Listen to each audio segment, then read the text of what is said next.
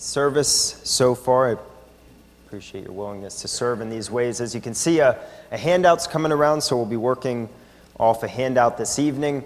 And as that comes around, I'd like to just share my appreciation for each and every one of you, certainly for your support of the Reed family just in this time of loss, but also I'd like to just say a special thanks to the support that you showed to me this week. I received many text messages, just words of encouragement as well from many of you, and even after this morning, appreciate your words of encouragement both to Jen and I as you left this morning. It means a lot, and I especially was thinking about this week. I don't think I say it enough, but I appreciate you all as a congregation accepting me, being born into this church, growing up through this church, and your willingness to allow me to serve here. It really means a lot. I enjoy it so much, and I'm thankful for the opportunity I do have to serve here. And I was especially thinking of this week, Lord willing, I'll be being ordained in April at annual conference, and I had to fill out a biography. And the common theme through my biography was just the support, the training up that the Lebanon Church has had in my life, and that's been my testimony. You guys really just taking me under your wing and training me up and even allowing me to serve here. So thank you for that, and I really, really appreciate it and have really enjoyed it, so thank you for your encouragement. We'll move to our sermon or our message for this evening, and we'll be taking a look at 2 Kings chapter 1, and I'd like to begin by saying that something I think many of us like to do, but I really don't know how helpful it is, maybe it's actually counterproductive, is to contemplate the what-ifs of life. The what-ifs of life. I'll give you an example. Me and my brothers in high school were on a relay team together. We ran the 4x800 meter relay, which meant that we each raced 2 laps around the track against other teams, and we'd pass off the baton to each other, which was a neat experience for us as brothers to be able to run together. My senior year specifically, was when we all were together on this team, and we made it to the state championship meet. And really, as we consider it, we had the capability, we had the time and the ability to be able to actually place at states, but when it came to the state meet, things didn't go quite our way. So often when we get together, me, Jordan, and Jesse, we talk about the what-ifs. What if we would have run a different order? Or what if we would have gotten a better start? What if one of us would have run a little bit faster? And as I said, this often isn't really helpful. It actually, I think, considering the what-if sometimes makes us kind of stay in the negative, think about the bad things that have taken place in our life. And so too, if you think about your life, maybe one of the biggest what-ifs that you ask is concerning an unbelieving friend or family member in your life, especially someone close to you. You might ask, what if this happened? Would they come to know the Lord? Or what if this happened? Would they place their faith in God? And this evening we're going to consider a character that Elijah the prophet interacts with and actually confronts. And we see that this character has all of the what-ifs going for him as we specifically think about his faith in God. So just as a slight review, as we've considered the life of Elijah, we specifically have seen one of the main things, at least from the account of Scripture, that Elijah does in his ministry is he confronts kings. He confronts kings, which certainly is a pretty hard task. And specifically, we've seen so far in our study of Elijah, that Elijah has confronted Ahab. Think about 1 Kings 17, the very first story that we get of Elijah. He's confronting Ahab and declaring a drought. In 1 Kings 18, he confronts Ahab, calling him to bring his prophets up to Mount Carmel for a competition. And then lastly, as we actually saw last Sunday morning, in 1 Kings 21, yet again we see Elijah confronting Ahab and specifically his sin against Naboth. So we see this as a theme, and we're going to see that this continues in 2 Kings chapter 1, though with a different king. So he's confronted Ahab. Now he actually comes to Ahab's son, Ahaziah. So Roman numeral number 1, introduction to Ahaziah, who is was Ahaziah? So first, as I said, the last king that we saw Elijah interact with was King Ahab. Ahab actually repented, but I said last Sunday morning that we saw that repentance or that humbling was very short-lived as Ahab turned back to his old ways, and we see the last account we have of Ahab is actually him being killed in battle. So 1 Kings 22, which you have on your handout, says in verses 37 through 40, which records Ahab in his death, it says this: "So the king died, and he was brought to Samaria, and they buried the king in Samaria, and they washed the chariot by the pool of Samaria. But the dogs licked up his blood, and the prostitutes washed themselves in it, according to the word of the Lord that he had spoken. Now the rest of the acts of Ahab and all that he did, in the ivory house that he built, and all the cities that he built, are they not written in the book of the Chronicles of the kings of Israel? So Ahab slept with his fathers, and Ahaziah, his son, reigned in his place." So King Ahab, certainly an enemy of Elijah's. They both didn't care for each other. He's off the scene. Well, as we see right there at the tail end of that passage, now a new king arises, and it's Ahab's son, Ahaziah. And this is how the book of 1 Kings characterizes him in 1 Kings chapter 22, verses 51 through 53. It says that Ahaziah, the son of Ahab, began to reign over Israel and Samaria in the 17th year of Jehoshaphat, king of Judah, and he reigned 2 years over Israel. He did what was evil in the sight of the Lord and walked in all of the ways of his father and in the way of his mother and in the way of Jeroboam, the son of Nebat, who made Israel to sin.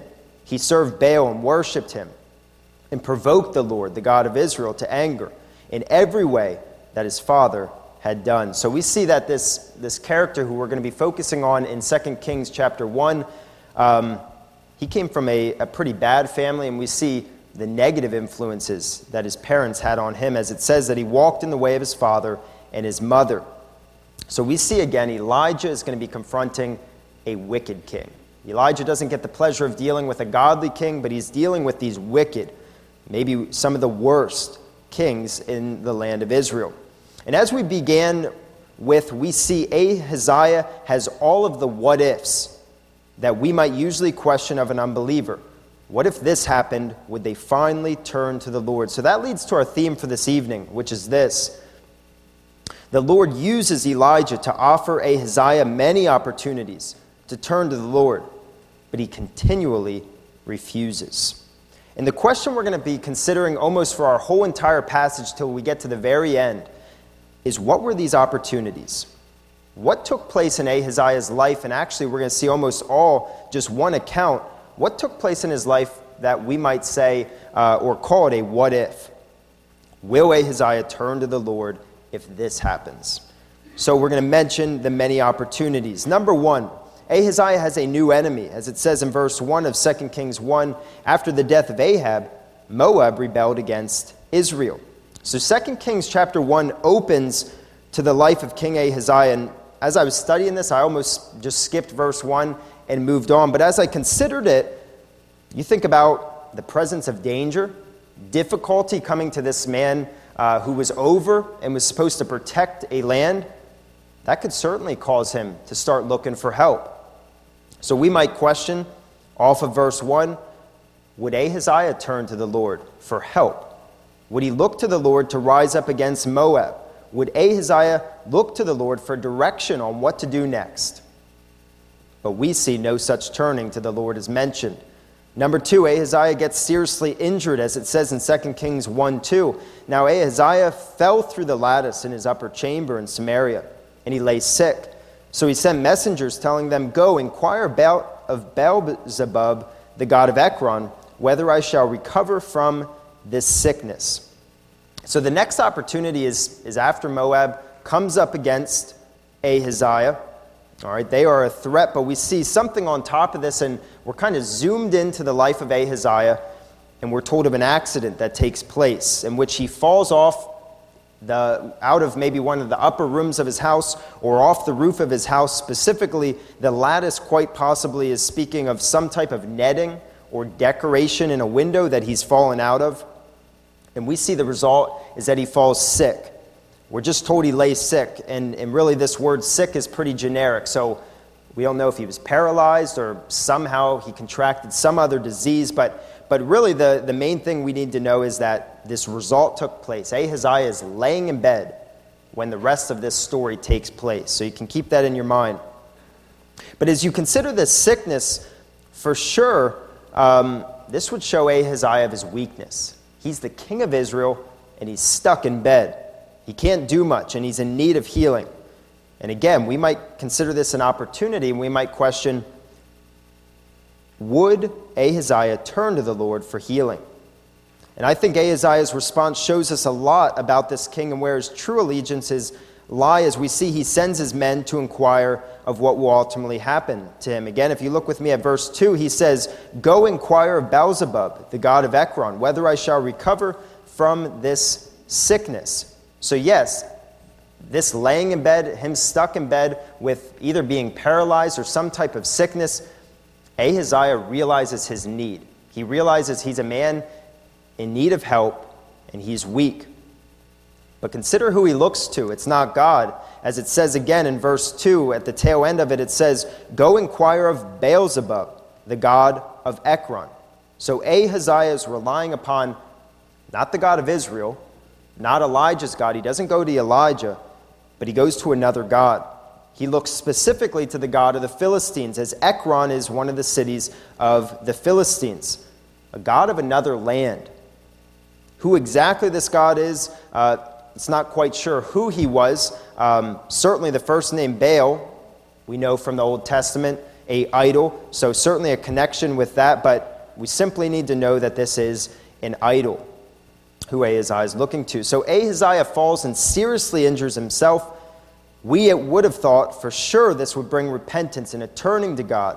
We even see that he realizes his need but refuses to turn to God. Instead, he turns to an idol in which we know cannot help him at all. It's not that he does not realize his need, but he refuses to specifically turn to God.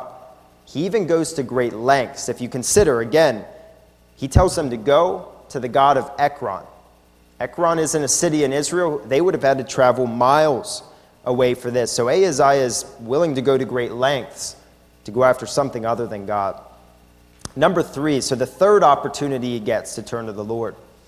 Ahaziah is confronted by a prophet of the Lord, and even more so, the word of God, as it says in verses 3 through 6. But the angel of the Lord said to Elijah the Tishbite, "Arise, go up to meet the messengers of the king of Samaria, and say to them, is it because there is no God in Israel that you are going to inquire Beelzebub, the god of Ekron? Now therefore, thus says the Lord, you shall not come down from the bed to which you have gone up, but you shall surely die." So Elijah went. And then in verse 5 it says, "The messengers returned to the king, and he said to them, why have you returned?" And they said to him, "There came a man to meet us, and said to us, go back to the king who sent you, and say to him, thus says the Lord." So again, we might think that surely Ahaziah will turn to the Lord if God goes to him. Ahaziah won't have to search God out. He won't have to find him. God will come to him through his prophet Elijah. But we see, again, Ahaziah does not turn to the Lord, even though God sends his prophet to his men.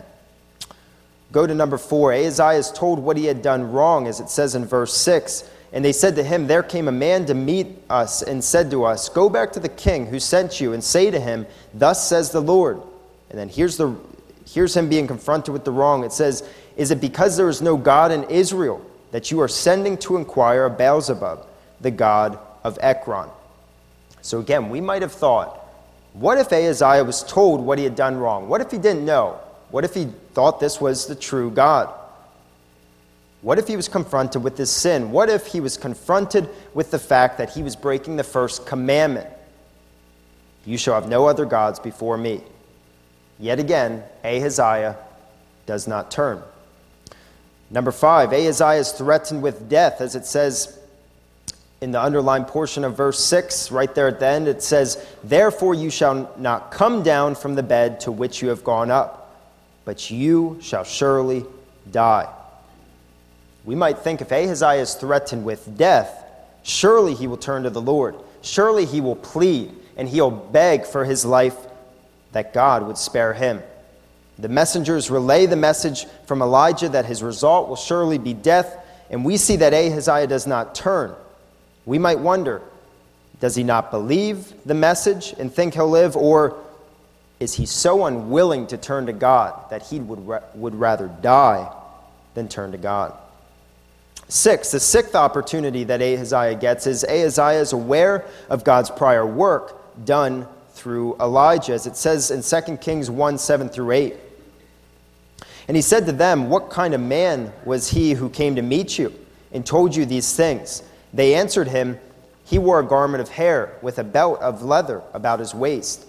And he said, "It is Elijah, the Tishbite."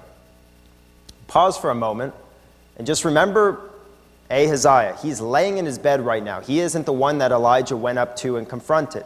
He sent out men to go after this idol.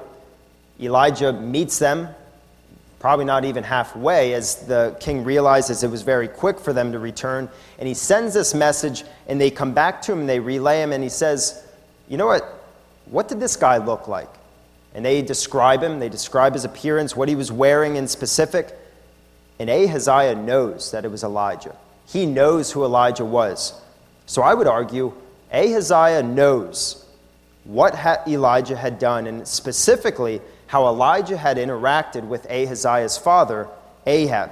So surely Ahaziah knows of the drought that was brought so that God could bring judgment on Ahab's kingdom for their disobedience.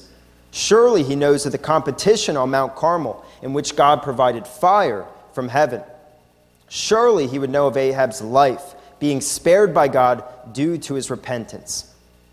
Ahaziah, I would argue, and I think we can see this from this passage, in him knowing Elijah, he was aware of God. He was aware of the glory of God, the power that God had shown to his father, and how he judged his father. Ahaziah is refusing in light of obvious facts that God was the only God. Ahaziah was an arrogant, a stubborn, and foolish man for not turning to the Lord with what he had known or what he knows from the past. The seventh opportunity we get is Ahaziah's men get blasted with heavenly fire, as it says in 2 Kings 1, 9 through 10. Then the king sent to him a captain of 50 men with his 50, and went up to Elijah, who was sitting on the top of a hill. And he said to him, "O man of God, the king says, 'Come down.' But Elijah answered the captain of 50, If I am a man of God, let fire come down from heaven and consume you and your 50. Then fire came down from heaven and consumed him and his 50. So Ahaziah, again, he can't go to Elijah himself, so he sends these men. And they get blasted, they get consumed with fire. And yet Ahaziah does not turn to the Lord. As we see in the next section, he sends a second group. But before we look at that next group, consider what's going on here. The Lord's sending fire down from heaven to consume his men. If we think about when did this happen before, I've already mentioned it. On the top of Mount Carmel with Ahaziah's father, which I believe Ahaziah would have been aware of.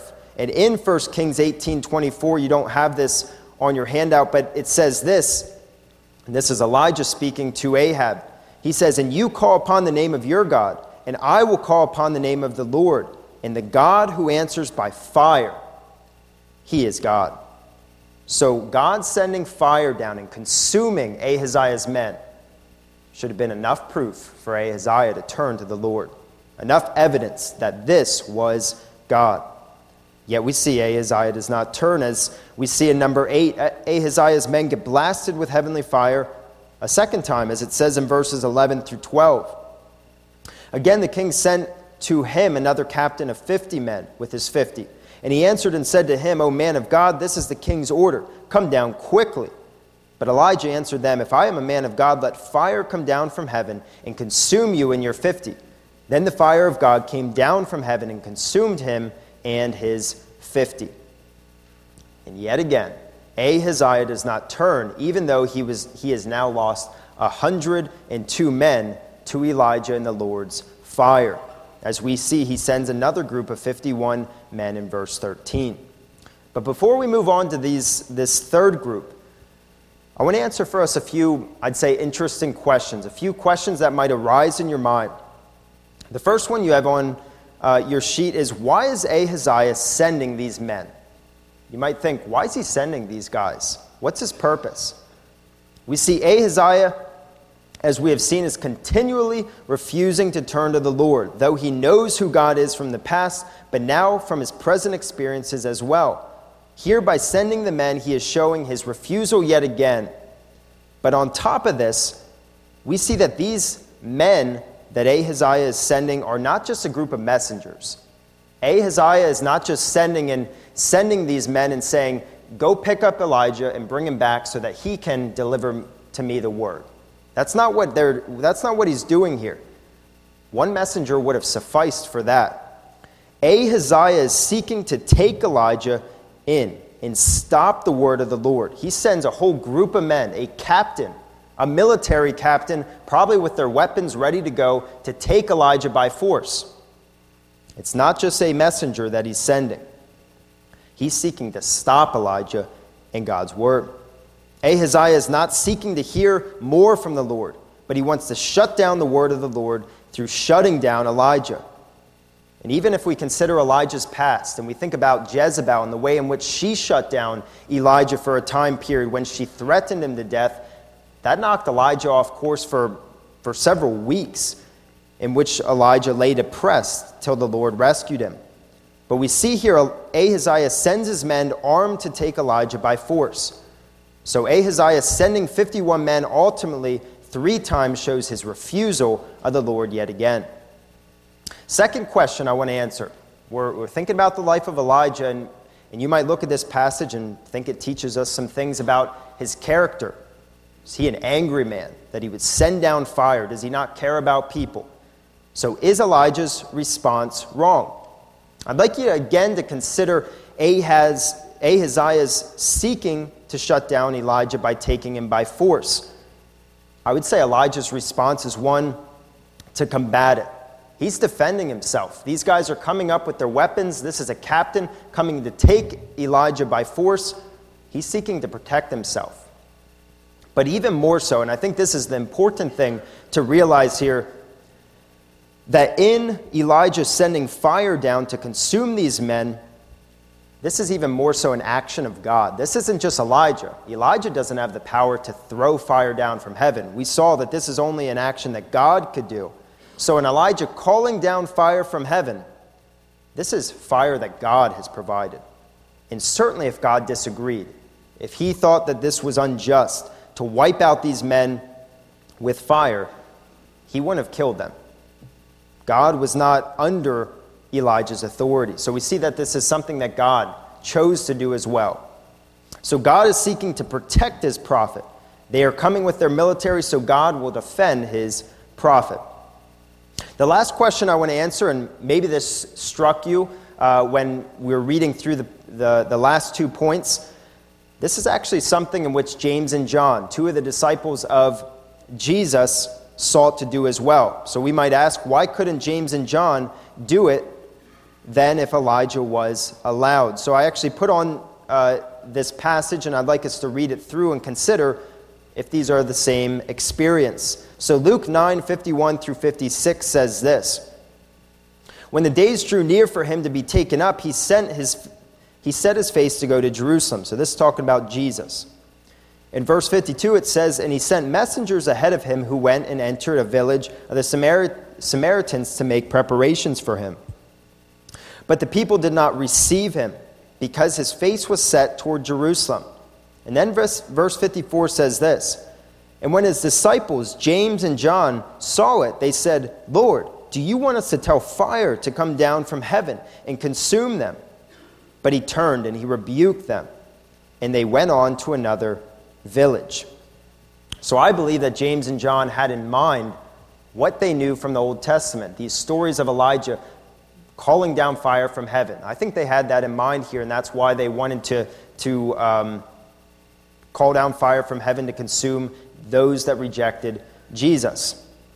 I believe we have 2 different situations, or 2 different scenarios here with James and John and with Elijah.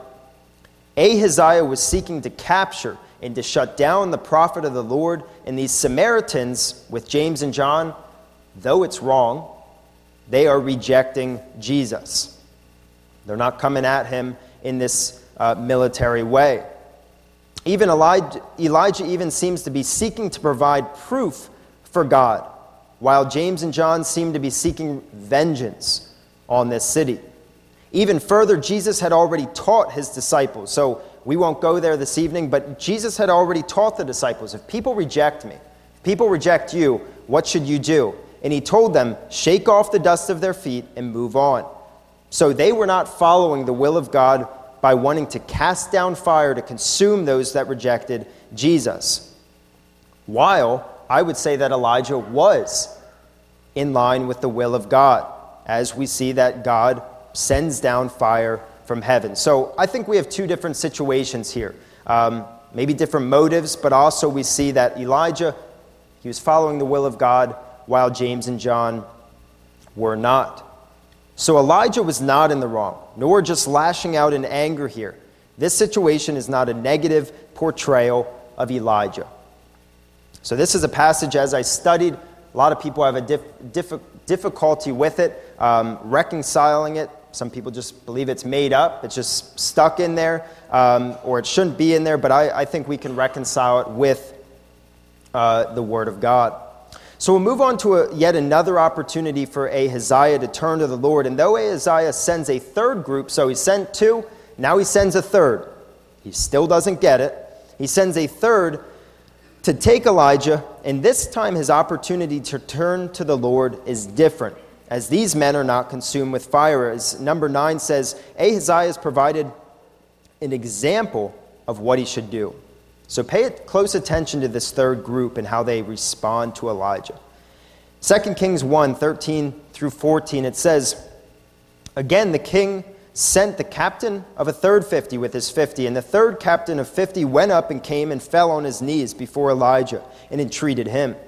O man of God, please let my life and the life of these 50 servants of yours be precious in your sight. Behold, fire came down from heaven and consumed the two former captains of 50 men and their 50s. But now let my life be precious in your sight. So this captain of 50 responds very different than the other two. And as you're reading through this story, it might be easy just to move on and say, okay, he doesn't want to die. But I think we see something even more here in that he gets what Elijah's doing. All right, he actually calls them servants of Elijah. And I think that this captain, in begging for his life, seeing what took place with the other two captains, he realized what his fate would be. But I think even more so we can see that he should have been an example to his king. Certainly his king would have seen this captain either coming back with Elijah, following Elijah, or when Elijah does go to Ahaziah, this captain may have fled for his life. But this should have been an example to Ahaziah. This captain displays exactly how Ahaziah should have responded to the Lord when he received his death threat. And not only are we presented with a picture of what Ahaziah should have done, but as I said, Ahaziah should have learned from this man's example. We'll go to the 10th, and we'll go to the last opportunity.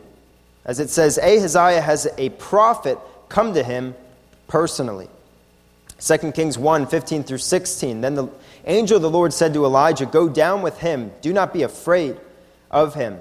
So he arose and went down with the king and said to him, thus says the Lord, because you have sent messengers to inquire of Beelzebub, the god of Ekron, is it because there is no God in Israel to inquire of his word? Therefore you shall not come down from the bed to which you have gone up, but you shall surely die. So I said actually earlier that this captain, maybe he fled, but we do see here, sorry about that Elijah, it says that, so he arose and went down with him to the king. So this captain does go back. We don't know exactly what went down there, but we do see Elijah, he goes to the king personally now. The first time he goes to the messengers, but now we see that he goes to the king personally. And remember, the king wanted Elijah to come to him on his demands and ultimately to lock Elijah up or to kill him. We see Elijah does come to the king, but it's not because of the king. It's the Lord who commanded Elijah to go. The king would have seen Elijah coming with his men following him. Elijah coming with the men.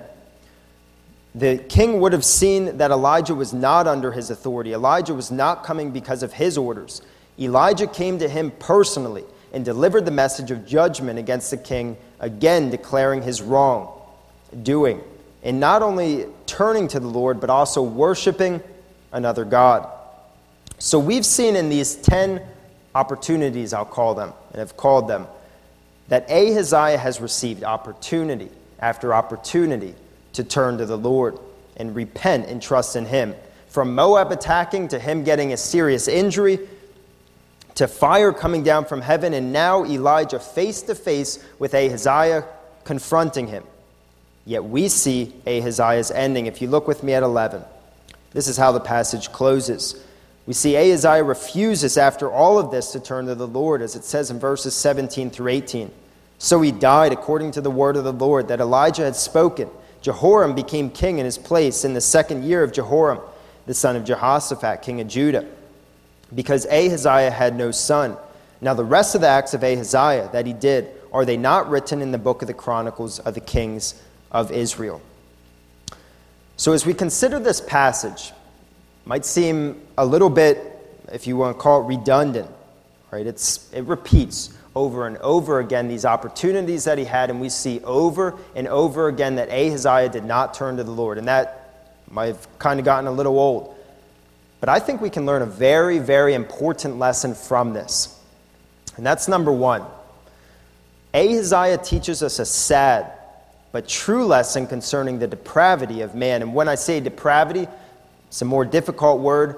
When I say depravity, I'm simply speaking of how man and woman are fully and totally corrupted by sin. Fully and totally corrupted by sin. All human beings are lost and hopeless. All humans rebel against God and do not desire to serve him. Ahaziah gets chance after chance. He has all of the what-ifs going for him. You would have thought these things would have been enough to change his heart, but yet he refuses to serve God and worship him. And he even goes so far as to rely upon and serve other gods. As verses 3, 6, and 19 said, is it because there is no God in Israel that you are going to inquire of Beelzebub, the god of Ekron? But we see the New Testament affirms this. It affirms this depravity, this sinfulness of man. It's not just something that the Old Testament is talking about, but the New Testament makes it very clear. Look with me at Romans 1:18 through 23. Pastor preached this probably a couple years ago now in his study of the book of Romans, but very applicable for our passage. It says this in verse 18, for the wrath of God is revealed from heaven against all ungodliness and unrighteousness of men. And then it says this, who by their unrighteousness suppress the truth. For what can be known about God is plain to them because God has shown it to them. I think we would agree that Ahaziah, things were made very plain, very clear to him. Verse 20, for his invisible attributes, namely his eternal power and divine nature, have been clearly perceived even ever since the creation of the world, in the things that have been made, so they are without excuse. For although they knew God, they did not honor him as God or give thanks to him. But they became futile in their thinking, and their foolish hearts were darkened. Claiming to be wise, they became fools. And then we see this in Ahaziah, and exchanged the glory of the immortal God for images resembling mortal man, and birds, and animals, and creeping things. It's talking about idols there, right there at the end. And we see that's Ahaziah. We see this lived down Ahaziah's life. Romans 3:10 through 11 makes this quite clear as it says, none is righteous, no, not one. No one understands. No one seeks for God. So left to ourselves, we don't seek God. And we saw that from Ahaziah very clearly. And then Ephesians 2:1 through 3 says, and you were dead in the trespasses and sins in which you once walked, following the course of this world, following the prince of the power of the air, the spirit that is now at work in the sons of disobedience, among whom we all once lived in the passions of our flesh, carrying out the desires of the body and the mind, and were by nature children of wrath like the rest of mankind. So both the Old Testament and the New Testament affirm the nature of all men and women ever born, that each and every one is born a sinner. And certainly we know that the only human to be born without sin is Jesus Christ. But all other humans are born sinners, and they cannot choose God, or even they do not even desire to turn to Him. But the good thing, the thing that we don't necessarily see in our passage from 2 Kings 1, but what the New Testament talks about, we see in Ephesians 2, 4 through 5, and 8 through 9, that God doesn't leave us to ourselves. Left to ourselves, we would be Ahaziah, never turning to the Lord. But Ephesians says this in verse 4, "But God, being rich in mercy because of the great love with which He loved us, even when we were dead in our trespasses, made us alive together with Christ. By grace you have been saved." And then verse 8 says, "For by grace you have been saved through faith." And then this is important. "And this is not your own doing. It is the gift of God, not a result of works, so that no one may boast." So it's only when God intervenes in our lives and changes our hearts and produces this faith in us that we can turn to Him. And I think Ahaziah shows very clearly what happens when men and women are left to themselves. They continually and constantly refuse to turn to the Lord, no matter how clear their need for God is made. Ahaziah's life should cause us to give God the glory in our own lives, realizing the salvation that we have from Him. It was nothing within us. Left to ourselves, we would be Ahaziah. Number 2, Ahaziah failed to turn to God. He failed to look to God in his time of need. If we consider this for ourselves, how often do we fail to trust in God each and every day? So Ahaziah teaches us something about our past condition, or unbelievers' condition. But I think we can also learn lessons for our lives right now as believers. He didn't trust God, and I don't know about you, but I know for myself, I fail to trust God on a daily basis with minor things, simple things. How often do we live as if God is non-existent or insufficient to help us through our days? And then 3, Ahaziah not only didn't turn to God, but he turned to something else. He turned to Beelzebub. How often do we trust in other things to take care of our problems? We look to ourselves, or we look to other people, or we look to things rather than God. What is your Beelzebub? So that's Ahaziah's life, and I'd like us just to close this evening by considering a few lessons from Elijah. Number 1, Elijah's restoration continues as he serves the Lord. Notice first the danger Elijah was in. 2 Kings 1:15 says, "Then the angel of the Lord said to Elijah, 'Go down with him. Do not be afraid of him.'" Do not be afraid of him. And we've looked at Elijah's life, if you've been here while I've preached, and God telling Elijah not to fear, realizing the dangerous situation that he was in. Think back to Jezebel. Jezebel threatened Elijah to death. And we see that Elijah here, he responds with not fearing. When back with Jezebel, he ran for his life in fear.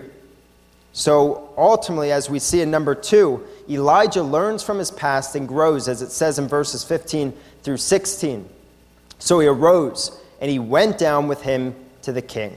So he goes for this danger head on. He trusts God. He looks to the Word of God for direction. So I would say we see a real growth in the life of Elijah. As we think about his life as a whole, we see a growth within this prophet's life. He learns from past experiences and responses and responds in a completely different way.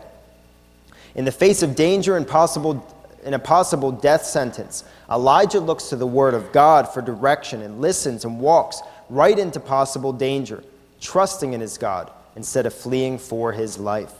And I think this should be a lesson for us not to give up on other people. Elijah, if we would have known Elijah at that time and saw him depressed, it would have been easy for us to give up on him, to say, he's never going to recover. But this passage shows us that Elijah's learned. He's changed. He's matured in his faith.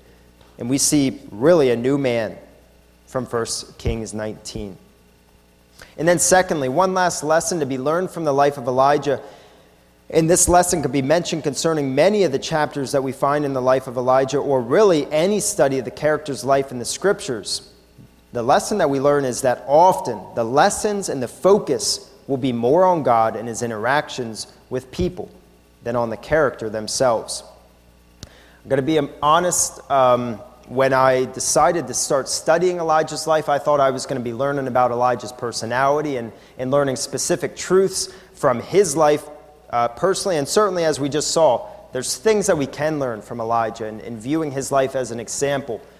But as I've studied, and I hope to preach at least one more sermon on the last passage Elijah's mentioned in, but as I thought about his life, more often than not, and even as we saw tonight with Ahaziah, often the focus is on God and what he's doing in Elijah's life or people's lives. And I think we learn a very important lesson from Elijah, that often our Christian life isn't going to be in the spotlight. Or if we're doing it right, we shouldn't be in the spotlight. But as Elijah was in the background, as he faithfully served God, not bringing attention to him, often the attention and the focus was on God and not Elijah. And I think that's a very important lesson that, as I said, we can learn that from Elijah, but I think we really could learn that from a lot of characters' lives in the Scriptures. So 2 Kings 1 provides great lessons for us. Let's close in a word of prayer. God, I just thank you for the opportunity we have to be able to come out here this evening and just worship you freely. Lord, we thank you for the freedom that we have in this country and for allowing us to be able to worship by song, through prayer, through the giving of our tithes and offerings, and through the preaching of your word. And Lord, I thank you for just your word, for giving it to us. And Lord, I pray especially, we think about Ahaziah, and he had your word. Elijah gave it to him and communicated your message. But Lord, we realize that it's only when you intervene in our lives and change our hearts and transform our hearts and allow us to have faith that we can be saved. And without that intervention, Lord, left to ourselves, we are dead in our trespasses. We are hopeless and we are helpless. And Lord, our destination would be hell. So Lord, we thank you and we praise you for the salvation that we enjoy only by your work. And Lord, we give you all the praise and the honor. And Lord, I pray also that Elijah would be a testimony to us of how you change hearts. And even Christians who struggle and maybe stray, Lord, you can bring them back, as we see with Elijah. And Lord, there's many lessons to be learned from this passage this evening, and help us to take some of these truths into our week this week. And in your name I pray, amen. Thank you, and you are dismissed.